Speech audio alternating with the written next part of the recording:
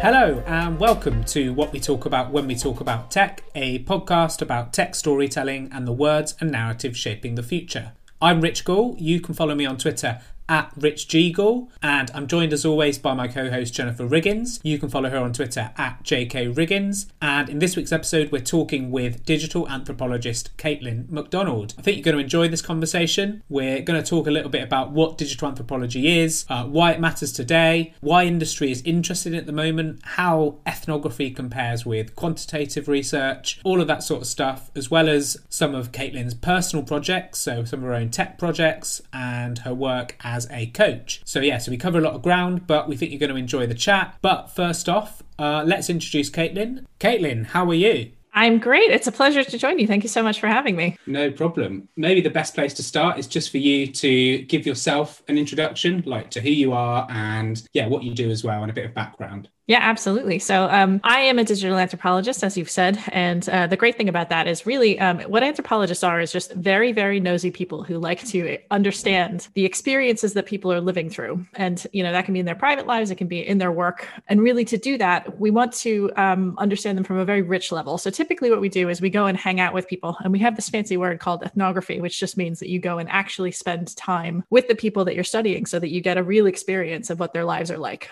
And we usually then, that often leads to a book or some kind of other rich publication that you experience as a person who's outside of that, whatever that might be. And, it used to be the case that people would go away very remotely from where they were from to do this. But now it's more typical to do it in things like, I was recently listening to a webinar from someone who was doing an ethnography of Wall Street, for example. So it's a lot more common now to do things that are closer to your own culture and to critically examine those as though you didn't know what those things were like, because the reality is that every culture has things that are extremely unique to the way that they work. And the richness and variety of human experience extends to ourselves as well as to other people. And the digital part really just means I look at this from the particular lens of how people's digital lives, because we have such an increasingly, it's like we swim in this sea of digital stuff. So you have to incorporate that into all of the perspectives that you're taking around what people's lives and their work is like. So that's really the digital anthropology piece.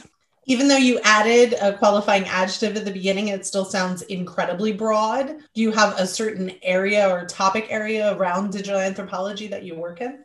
Sure. So the two areas I mostly focus on at the moment are people's working lives. So I've done a couple of studies on the future of work and how that is going to play out. So obviously extremely relevant to this point in time. So even pre-pandemic, I was doing work on what more distributed ways of working were going to be like and how that was going to change practices and behaviors and habits and actual technology. What are the actual things that we're using to power those interactions, those digitally mediated interactions that we have with each other? And then the other big area that I focus on is digital ethics, because I firmly believe that no matter who you are, you have a right to understand the ways that these technologies are impacting your life. And it's a really interesting area to study because, of course, not everybody has the technical proficiency to understand the depth of that. But in the same way that, you as a citizen of any country, like you care about the way that the sewage system works, you care about having electricity and things like that. You have some level of say over how those things are governed. And I think that we need the same level of say in our digital lives, even if we don't have the technical proficiency to specifically understand those things. So we need to develop mechanisms for everyone to have a say over those. How should people have a say? There is no digital governing body, or should it be the government? Are they our voice? How do people get a say?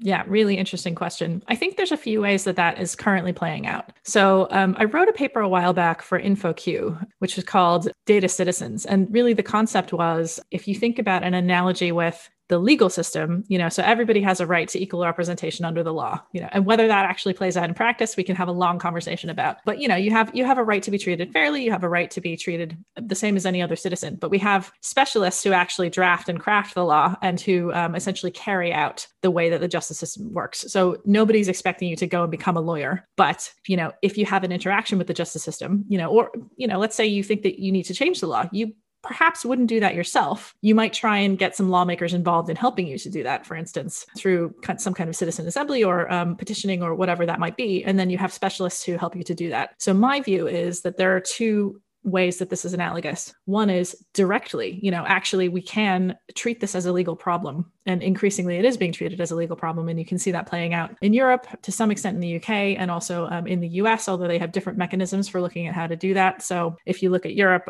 there are several new, like the Digital Market Bill, for example, and some new draft AI legislation has come out recently. But in the US, it tends to be more around anti-competition law. So it's really the FTC, which is taking the biggest role and saying things like, we really strongly advise you not to use dark patterns in design, for instance, or, let's just remind everyone that discrimination is illegal in general. And if it's happening through automated decision-making, it's still illegal. So if you're doing that, then we will come and, speak to you about that. So those are very different legal approaches, but they're both legal things. So there's the actual legal side, but then there's also the role of, if you think about kind of a data citizen, as it were, and I'm making hand quotes, which obviously no one can see because this is a podcast, but, if you think about the analogy of whenever I use a digital system, in the same way that as a citizen of a nation, I kind of move around in the system of that nation. Whenever I use a digital system, there are people who have greater expertise in how that system was designed, how it's run, what the ways that, the affordances that the system gives me, and the limitations that it has, and potentially some of the biases that it has. So as a data scientist or an engineer who's directly working on these things, I have greater technical expertise, and therefore I also have greater responsibility to look at and address these issues. But it's not just about the people who have specialist expertise in those businesses. If you think about it, really when we design and build technical systems, what they're often doing is carrying out the product vision, or in the case of something that isn't commercialized, the vision, the organizational vision for what the organization is doing. And so it's not just the engineers who have responsibility for that. It's also the people who are in governance roles like the CEO, the CIO, the CTO, HR, legal. So there's a huge governance aspect of that. And in fact, Raman Chowdhury talked about this on a podcast that I did with her a few months back, where she was saying, even now, when you're talking about governance, you have people who are speaking about technical governance at the model level. You have people who are speaking about governance at the kind of team organizational level, and you also have governance at the societal level. And I think we're at a point now with digital ethics as a field where you're seeing the conversations advancing in all of these areas in different ways, but you have to be aware when you're speaking to people which layer they're talking about, because some people are talking very specifically about ways that you, in the AI and ML workflow, design tools to overcome biases and to check for fairness. Whereas you have other people who are saying, actually, at an organizational level, are the aims that we're looking at really fair? And actually, if you thought about those aims and in a non-digitized way, you could still examine those. You don't need to be a technical expert to examine those kinds of mechanisms. The difference now is just that they're being carried out through technical means. And then the third piece, of course, is, as a society, do we think that the way that these, a business can self-assess, but also you don't necessarily want them to be alone in the assessment, right? So you have the entire legal, governance, and reputational impact of how are people thinking and feeling and behaving around these governance structures and mechanisms as well. Actually, so even upstream from sort of people having a say, for example, I'm sort of interested in, well, I suppose to sort of have a say, you need to be aware. These things need to be sort of visible to you. And I guess, to a certain extent, especially within technology, a lot of these things aren't visible, both on a sort of user side, but also even on a sort of a development engineering side, they're not always visible, those sort of questions. So I'm just sort of interested in kind of how you sort of see your work as kind of making those things more visible and helping people go, okay, well, I can kind of see that, yes, that is a question that needs to be attacked and understood. Yeah, I think there are a couple of different ways of thinking about that. One is that when you work in any kind of a field, you always have the sense that more people are talking about it that are necessarily true. So if I speak to a random person on the street, I think to some extent we are raising the level of digital literacy. So people do understand that technology has an impact throughout their lives, but even recently, there was a Nesta report that came out just a couple of weeks ago on data poverty in Scotland and Wales. And I think it showed that, and because I live in Scotland, that part was particularly interesting to me. So I think it was is up to 16% of people are in a situation where they have what Nesta has defined as data poverty, meaning that they don't have the access that they need to smartphones, or they don't even know how to get access to those things. They might not have the understanding of how to even just look for better deals on a smartphone so that they could, and this is for like basic services that they require in their life to either deal with something as a citizen to access services, or to deal with things like school or just things that they want to buy as a consumer. They actually can't do those things. So as you're thinking about an increasingly digitized state, that has a huge impact on that 16% of people. You have to think about how you're going to deal with that. And I actually think that the civil service has some great design standards around this. They really are. And in fact, just yesterday, some new design standards came out to say, really think about whether you want this to be an automated decision that a human doesn't look at, or whether it's something that you really need to get some people in a room to talk about and to think about and decide and design. So there's the piece of this, which is around how do individuals understand the risks to themselves as a result of automated systems. And I think about this as being kind of the difference between transparency and explainability. So to me, transparency is when a system has made available all of the technical information about how it works, whereas explainability is the part where you explain it in a way that no matter who that person is, they can understand what that means to them and to their life. So you might think about it as the difference between a kind of, in a medical context, a diagnosis with a lot of technical language, and explaining that to a patient in a way that says, here are the kinds of accommodations you might need to make around this, or the decisions that you might need to make around this. But the reality, there's so much to think about in the world. All the time we're bombarded by things that we need to make decisions about. So you can't expect everyone to have a full technical understanding of everything, even the level of impact that it has on your life. Like I never want to think about where my electricity in my house is coming from. I just want to know that it works, right? So you want to have a level of faith and a level of trust that my electricity provider is going to do what it says on the tin. They're going to get me the electricity that I want, that they're not going to do it in a way that's unsustainable, that, I'm not going to suddenly be at risk for the kinds of things that you might be at risk for. So I think there's that level of citizen awareness, which partly has to be overcome, but also, as technical proficiency people, we have to be understanding of the fact that no one's going to come all that way on the journey with you. You can't go out and expect everyone to become a data engineer. You have to be mindful of how much information you want them to be technically literate about. And that piece, I think, is the second part, really, is how do we as an industry, and this is the awareness part for people who are working in industry or in policymaking, is at what level do you need people who are acting as advocates to be familiar with these things? So where do you need direct involvement from stakeholders? And where is it that you feel like the decision-making process happens within an organizational context, whether that's commercial or non-commercial? And what are the structures you need to put in place to ensure that you're being fair to all those citizens, no matter how involved they've been? Although, of course, the default is to try and get them more involved, right? So we are a podcast for storytellers by storytellers, and you're the first digital anthropologist or ethnographer we've had on the show. It's intriguing. Like, who is funding this research now? Like, are governments now finally showing interest? Are organizations showing interest? Is this a growing job because the need is growing? Yeah, it's a really great question. And I would say that you've always had people who have similar levels of skills and expertise in businesses and in governments. They're often labeled differently. So a lot of the people who graduate with anthropology backgrounds will go into something like user experience design. You might have people going into service design. You might have policy, people who are working in policy, that kind of thing. So it's about really, I think, finding the way to translate this language into language that works for the context that you're working in, whether that's business or government or third sector. So, and the great thing about anthropologists is that is our entire milieu. That's our existence. That's what we do, is we learn the ways of working within a culture and the unique specific vocabulary that works in that culture. And we delve into how that relates to other cultures. So as an anthropologist, you should be able to look at a culture and say, aha, they're using these languages to describe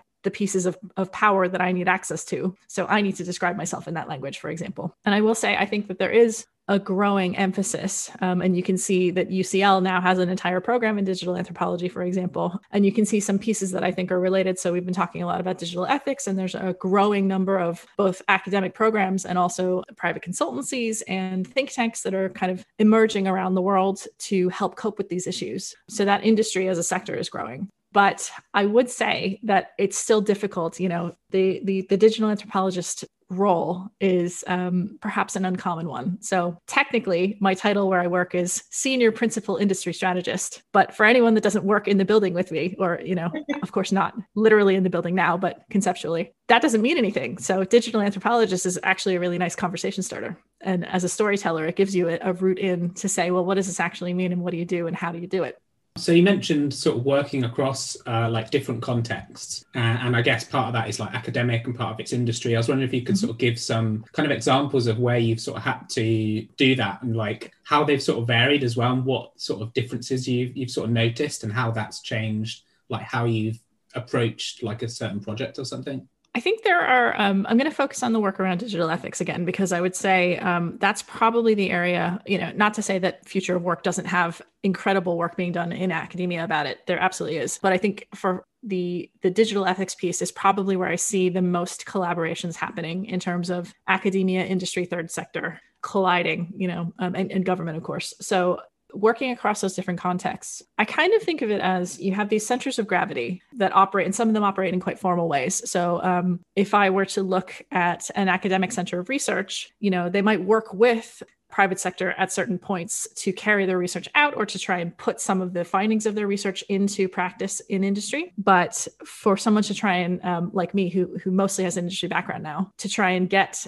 access to actually working at that institution, you'd have to show that you had the metrics of success that they use in that institution, which are typically academic papers, which I don't have because I've been working in industry, for example. So you have this kind of dichotomy of, yes, you have more porous boundaries between the sectors, but you also still have the structures of power that those sectors are measured by. And in fact, when I was starting my career out, it was really difficult just out of the gate to get a job as a graduate, because businesses tend to see new grads with PhDs who are trying to get into industry as, well, they don't have any experience in business, so they're not as valuable to me as an experienced hire, but they're probably more expensive than a new graduate because they've been working, they have some skills that are there. They're just not business related. So I would say the hardest job to get immediately out of my PhD was the first job, because you have to really be convincing around how can I add skills to your business that you don't already have without using the way that they measure success, which is through your experience and your CV.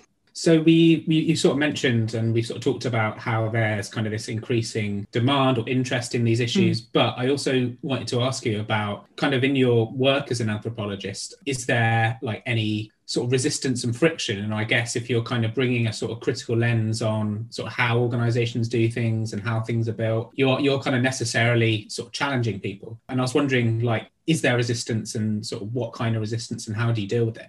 Well, first of all, there's some great resources as well. So, for example, there's a group called Ethnographic Praxis in Industry. They run an annual conference, and they have a membership organization that, if you're an anthropologist, it's a really great way of helping to bridge the gap between those business skills and the anthropological background that you have. And also, I think, to some extent, making that argument for why anthropology is necessary and why doing qualitative research alongside quantitative research is necessary. So I think there is an increasing growth and understanding of the importance of storytelling, and also the robustness of ethnographic methods to back that up. So actually spending the time to do the deep research, I think there is a recognition in some quarters of why that's important, and not trying to shortcut that through doing shallow research. But it is still a conversation that I have to have a lot. So I think that's part of it, is convincing people that it's of value to do. But to your point, the second part is, how do you establish enough trust with people that they will allow you to challenge them in ways that are going to be productively useful for the outcomes that they're trying to achieve? And I think that just like any kind of critical friend, it's about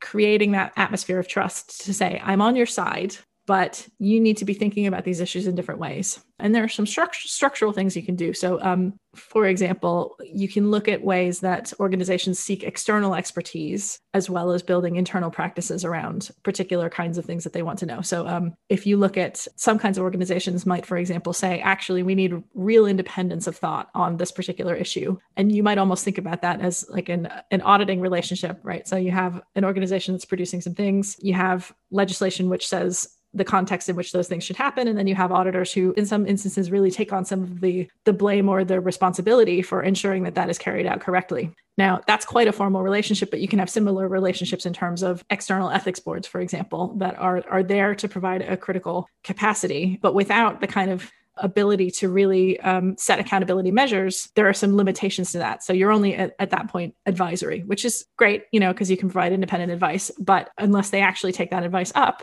then the scope of your impact is pretty limited. But internally, you can also build these kinds of relationships as well. So if you're thinking about an anthropologist who might be working in a business, and they're often in like market research functions or user research functions, that person can be a real advocate for the user or the stakeholder group that they are researching for. And I think it's about building the rapport with the leadership who can actually get things done, to understand that they will have better outcomes if they listen to this piece of critical feedback. And I was speaking with some colleagues the other day, and we were describing this situation where actually creative tension is kind of like a tightrope, where both of the sides have to hold their views strongly enough to keep the tightrope up. Otherwise, it falls down. And what you want is for that to be appropriately tensioned, right? Yeah, no, that makes sense. And I wanted to ask you this wasn't initially a question, but you mentioned quantitative research, and obviously in anthropology, it's more about qualitative and ethnography. Mm-hmm. So I'm kind of interested in sort of how you'd work alongside quantitative research. And I guess, I suppose sort of over the last decade or so, that sort of big data quantitative has become quite well established. And I think for a lot of businesses, it's kind of the norm, and it's kind of the more data, the more value. So I'm kind of interested in sort of how you might build upon quantitative, but also where quantitative is sort of maybe a bit of a challenge to what you do, or maybe where people see that as more valuable than sort of ethnography and things. So I also spent many years working as the head of a data team that mostly did quantitative work. And I think, speaking of building trust, one of the ways that you can do that with team members who perhaps are skeptical is to show them that you can also do what they do. And that can be a great way of kind of establishing your credibility with them, and then saying, also, here's this other thing that I do that I know that you don't have a background in. So now that you trust me, let's use some of these things as well. So that's quite useful. The second piece I would say, a resource I would highly, highly recommend is Tricia Wang, who's done some excellent work on what she calls why big data needs thick data, meaning those kind of rich interactions that are not captured and assessed in a quantitative framework, but that are more descriptive. And that you need both of these, because quantitative data can do some wonderful things, but it often misses the small, tiny signals of what might happen in the future. You can easily measure the past. You can say what happened. What's much harder to do, even with systems that are predictive in nature, you have to depend on them to capture the right information to predict the thing. And that requires the information that you're capturing to stay the same. And the fact is that those categories themselves change over time. So you have to find the right categories. And, I would say you can only do that through ethnography. Other people might not say that. But that, I think, is part of the key there, is learning to work effectively with your quantitative colleagues in a way that emphasizes the value of both disciplines and when you need to use which piece of that information. I would also say I would suggest there is perhaps a growing skepticism of quantitative analysis for providing the level of insight that it requires to do the analysis. Data engineers are very expensive. Data scientists are very expensive. And if you're not seeing a huge uplift in your product's success rates or your advertising success rates, then you're going to start questioning, well, why don't we just go back to the old way where we spend a set amount of money and we don't actually attribute the success. We just know that it's happening somehow. So that, I think, is part of the shifting skepticism of, and also, increasingly people are opting out of web trackers, for example. So you have this world where you previously had all this very cheap data to play with, and now that's less true than it was. And I think this is particularly true in the context of social media or social applications. If you're talking about data analysis for cancer detection, obviously, please send all the data scientists there. We want our quantitative analysis friends on those things. But the qualitative piece comes in when you're thinking about the quality of patient care, for example, or patient outcomes. There was a great ethnographic study, and I think it was Red Consultancy had done this piece of work on people who have to wear, I've forgotten the name of the things, colostomy bags, right? So post-surgery, some people have to wear colostomy bags. And they did this piece of ethnographic research on how that was impacting their lives. And what they found was over time, the company was getting fewer complaints. But the reason for that wasn't because people were more satisfied with their colostomy bags. It was because people were going out less. They were retreating from their daily lives because they were finding that the colostomy bags were failing and they didn't feel like it was being addressed. So only by actually entering into those lives around something that's quite perhaps shameful or embarrassing to deal with, were they able to get at those questions, and by building that trust with those people, were they able to get answers to some of those questions that they wouldn't have seen through the quantitative data? The data was telling them the complaints are going down, but the reality of the experience was that it was getting worse.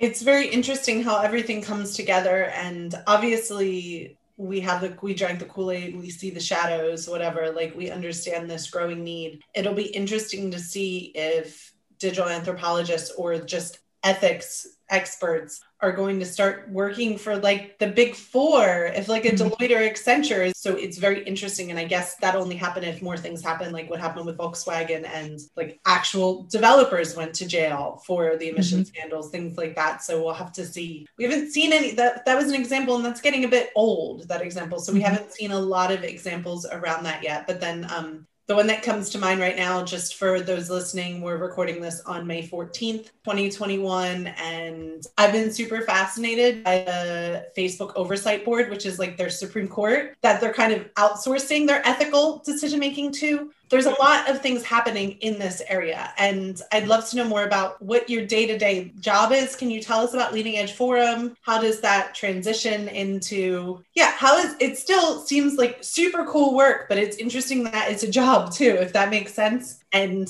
I'm curious what kinds of companies are valuing this type of research already versus the ones that will have to value to survive in a couple of years. Well, let me approach that from two tacks. The first is the question about how the industry is shifting overall. So you mentioned, are the big four going to have ethics consultancies? The answer is some of them already do have that, in fact. So Deloitte being one of them, they have a role in this. Sometimes this language is couched around privacy, for example, but increasingly they have ethics components as well, explicitly so. And I think some of the thing that coalesces that is, as the legal landscape evolves, large consultancies like that or auditing firms like that will adjust their services and offerings to mirror those things. So you might see a landscape fairly soon, as the law kind of coalesces around these things. You might see a landscape fairly soon where there are more and more consultancy offerings around this space and auditing offerings around the space. And we like to draw the analogy with cybersecurity. For a long time, there wasn't a lot of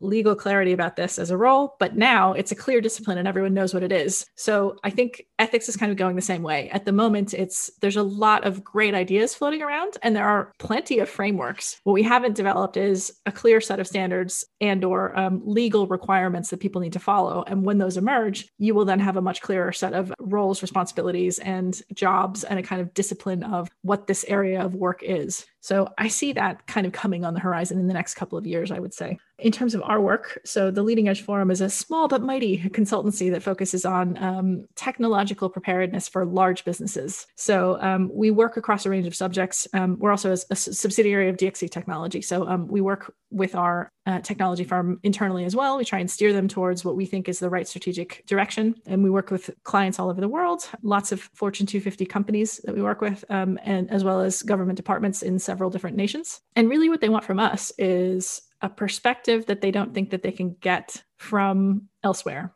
So sometimes that's combining pieces of information that we're seeing emerging from, we talked about the interdisciplinary nature of the work. So what do you see happening emerging in the legal sphere? What do you see happening emerging in academia, in the third sector, et cetera, that you can take into businesses that perhaps haven't thought about things in that way before? So it's really about kind of pushing the envelope of their thinking towards not just what is now, what are the requirements now, but what is it going to look like in a few years' time so that you can get ahead of that and ensure that you're not only reacting to what's happening, but also anticipating what's happening. You mentioned the evolution of this kind of field and how it's sort of starting to become a little bit more formalized, and how over time there will be hopefully some like frameworks and more even like legislation, like you say. But I guess the interesting question for me that, I'm not, it's quite hard to resolve in my mind is sort of how do you, I kind of wonder if the more it becomes formalized, the more it becomes more of a kind of checklist and a sort of way of, I kind of wonder if there's always that tension between formalizing it so it becomes just that kind of checkbox type exercise, and one where it is always kind of challenging and sort of actually having that sort of properly kind of critical angle, I guess. Like, how do you kind of get that balance right, I suppose? I think when you think about digital ethics, and that's a broader question around how do you manage ethics in a field that evolves so rapidly, and of course we're talking about technology, but there are other fields that also have rapid evolution as well. So my view is that legislation is always going to be a kind of lagging, not indicator, but a lagging, it's always trying to catch up. So you still need frameworks that people can use no matter where they are in the innovation cycle. And there are plenty of frameworks that happen right up front before you even thought about your design or your product when you just have the idea about what is this actually going to impact in people's lives, and what's the scale and the scope of the impact. So in essence, you have the situation, and we kind of outlined this in a paper I wrote a couple of years ago, where when the impact is small because the product or service that you're designing is only available to a few users or it's very early stage, that doesn't mean that you're free from thinking about ethics. It just means you use different tools at that time. So you have a lot of kind of speculative design tools that you can use. There are a ton of frameworks out there that you can think about using at that time. And then you kind of move along this phase of technological maturity. Your product grows, it flourishes, it becomes so ubiquitous that it's in everybody's house. And at that point, that's where legislation probably comes into play, because you'll find that it's having such an impact that you need those really heavily regulated frameworks around it, and similarly, you can look at heavily regulated industries like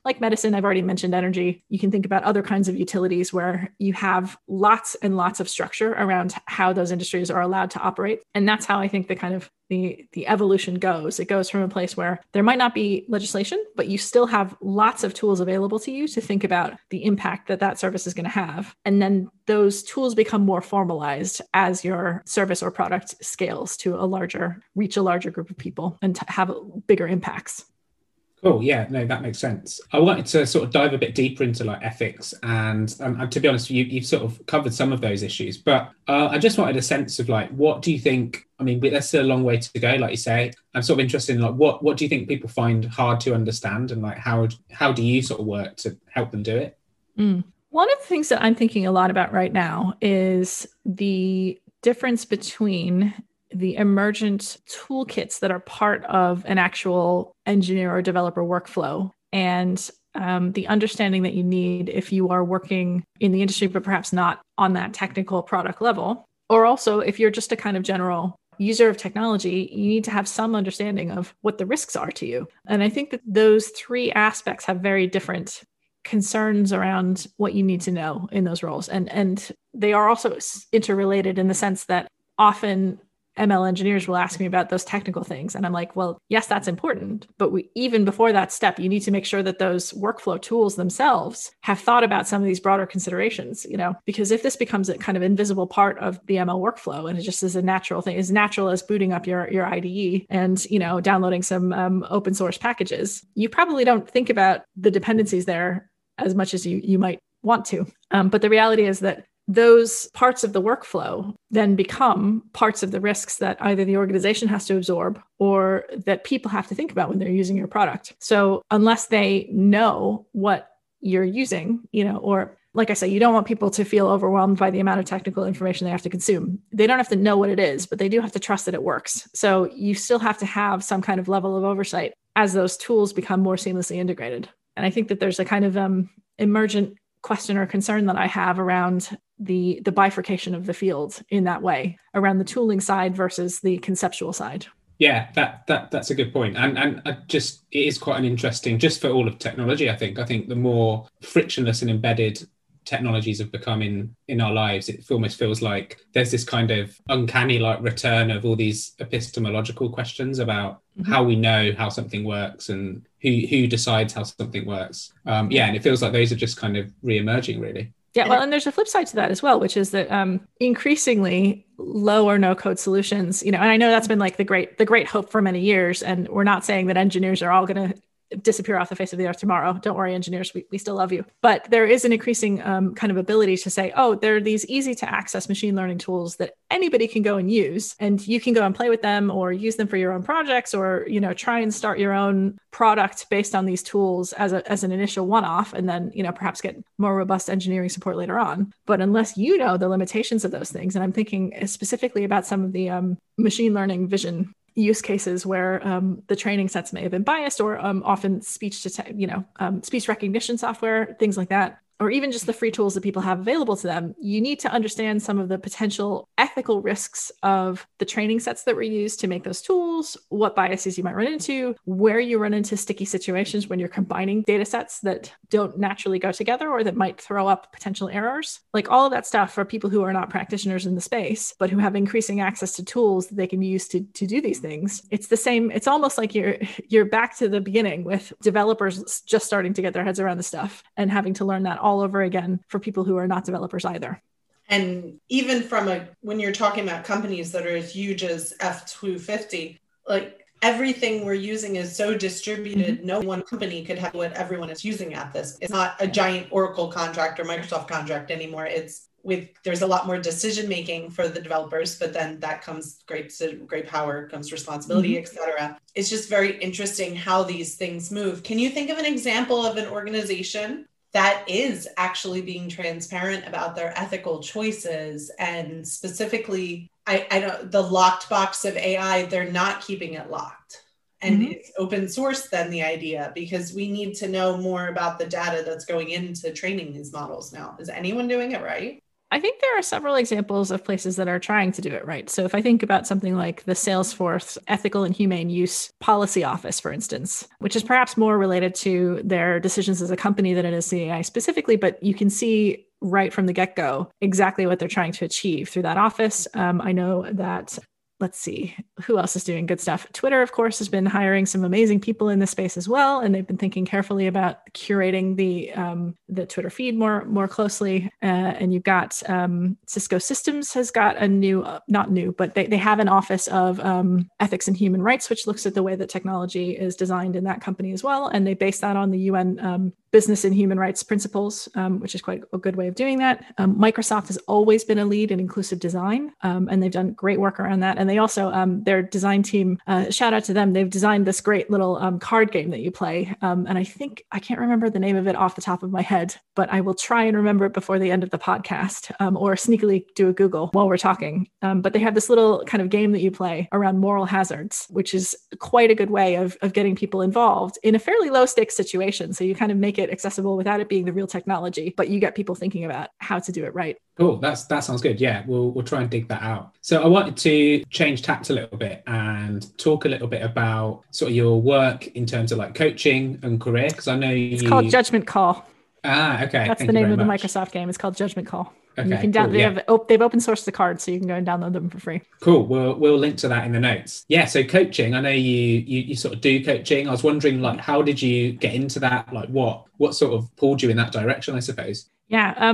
First of all, even if you don't want to become a professional coach, coaching training has been one of the most valuable things I have done in my life. It's fantastically interesting to think about people's psychology, to think about your own psychology. And I think there's just that kind of element of, interestingly, in coaching, helping is potentially a word that is bad, because what you want to do is empower other people to be able to do what they need to do. So you're never trying to rescue someone from their situation. You're trying to enable them to have a space where they can see the full power that they have and to create their own choices for themselves. So interestingly, it can often sound like you're doing nothing as a coach. And to some extent, that's true, because you're not committing to doing the actions. You're trying to create a space where someone else can kind of pull out all the pieces and explore them, and then figure out what their options are and what they're really willing to commit to make change in their lives. And there's just been a lot of really useful stuff around the way that people communicate, the different kinds of states people can be in psychologically, how you navigate difficult conversations, thinking about power in conversations, thinking about what you're asking of other people in conversations and how you yourself are asking for different things, or what kinds of relative status you're thinking about yourself as being in, and how you can get back to that full sense of self when you're being in a state that's perhaps counterproductive for yourself. Really, really useful toolkit for anybody to use and explore, I think. And does that kind of give you a sort of an additional perspective that informs what you do as an anthropologist? Just kind of being able to listen to people and like get them to talk about what they're finding hard, what they struggle with at work maybe. Does that kind of give you that perspective? So as an anthropologist, what I have is an additional ability to listen for the cultural signals in the stories that people are telling when they come to me as a coach. When I'm being a coach, I don't tend to think of myself as being an anthropologist. I'm being a kind of neutral, reflective body, as it were, which doesn't mean that you don't have a sense of self. But what you're really doing in a coaching conversation is allowing the other person to listen to their own thoughts. You're not having a social conversation. It's a very kind of specific style of conversation that you use to move somebody forward towards a goal that they set and that they have. So you always have your full resources that you bring into the conversation, but it's not about your agenda in that scenario. So I always think of the coach self as being kind of quite distinct from the rest of, I leave some of my social hats at the door in that scenario. And kind of related to that, and I'm not sure if this is kind of a clear question, but like, how do you sort of get the balance between, so you talk about like empowering individuals, but then how do you kind of allow for, you know, systemic issues that maybe aren't within their control? Like, how do you kind of manage those things together, really? How do you sort of empower someone in a way that doesn't individualize, I guess, problems and sort of lead to that kind of liberal sense of an individual's responsibility to sort of own their own problems? Like, how do you kind of get that balance, I guess? Well, it's a great question, because I think coaching acknowledges that there are systemic challenges in life, but the role of a coach is to explore things from that individual perspective and framework. So that isn't to say that coaching isn't aware of systemic issues that might be at play. The role of the coach, though, is to say the only behavior that you have power over is your own. And that might include trying to challenge broader power structures in society. But there are other options that you might have, like withdrawing from a situation or approaching a conversation differently, etc. So, you know, it isn't to say that coaching is not aware of the fact that there are systemic challenges, but it really is quite an individualistically focused conversation. And there are some coaches that do team coaching, but I tend to focus on one-on-one. Just sort of as we kind of come towards the sort of last part of the episode, I wanted to get you to talk a little bit about some of your personal tech projects I've seen on your website. So I'm kind of interested in like how they inform your work, if they do at all, and like, yeah, what sort of role do they play, I guess, in sort of your professional life? So I think I use my creative projects to inform my work in two big ways. One is a reminder that technology can be playful, because we often forget and we're so focused on these big scary themes about, you know, autonomous weapons and AI in judiciary sentencing and quite frightening things, or public manipulation. All of that stuff is really scary. And I think we have to remember that technology can also be a vehicle for joy and exploration and experimentation in ways that are rewarding and productive. And maybe not even productive, rewarding in ways that don't necessarily have to be viewed through the lens of productivity, let's say. So it's important for me to reconnect with technology in that way periodically to remind myself that that's the case. And I think the second thing is it's a good way of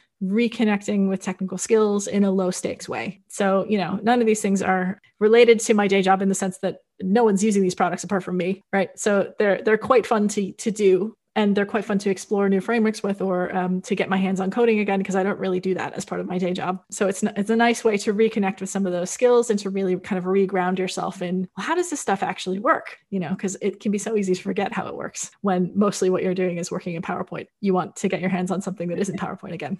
Do you think coding is important to your work, even though you're not doing it in your work? Do you think storytellers in general, as Rich and I, neither of us, I think, have coded in our lives. I'm a bit afraid of it, in fact, math phobic. But do you think that's important both to create empathy for your, probably not the greatest word, but subjects of your anthropological research, or also in building trust? Yeah. So first of all, I like to use the word participants rather than subjects, which is quite a nice reframing of that, because they're often co-creating the research with you.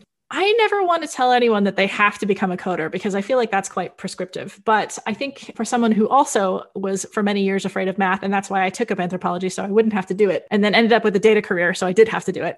It can be a nice way of, doing it from a creative perspective can be a really nice way of demystifying some of those concepts. So it can be really, and when you think about the projects I've done, one of them was an arts project with a piece of fabric and programming some LEDs to light up in different ways as part of a dance costume. So it's connecting with two other areas of expertise of mine. So it's kind of just blending that in. Another one was about creating useful conversations that you could have and supporting people through those. So that part, of course, as an anthropologist, you're always wanting to hear people talk about what their lives are like. So again, it's like finding those parts of yourself that are most exciting to you, and then thinking, well, is there a way I could look at this from a technological lens, and what might that be? So, I think if it's something that you feel like you're tech adjacent and you want to have a greater sense of connectedness to the creator side of it, it can be a great way to do that. But do I think people have to do it? No, I don't think people have to do it. I think it's rewarding if you want to give it a try, and you might find that you actually really are having some fun out of it. And there's a couple of projects that are not on the website yet because I'm still working on them. So one of them is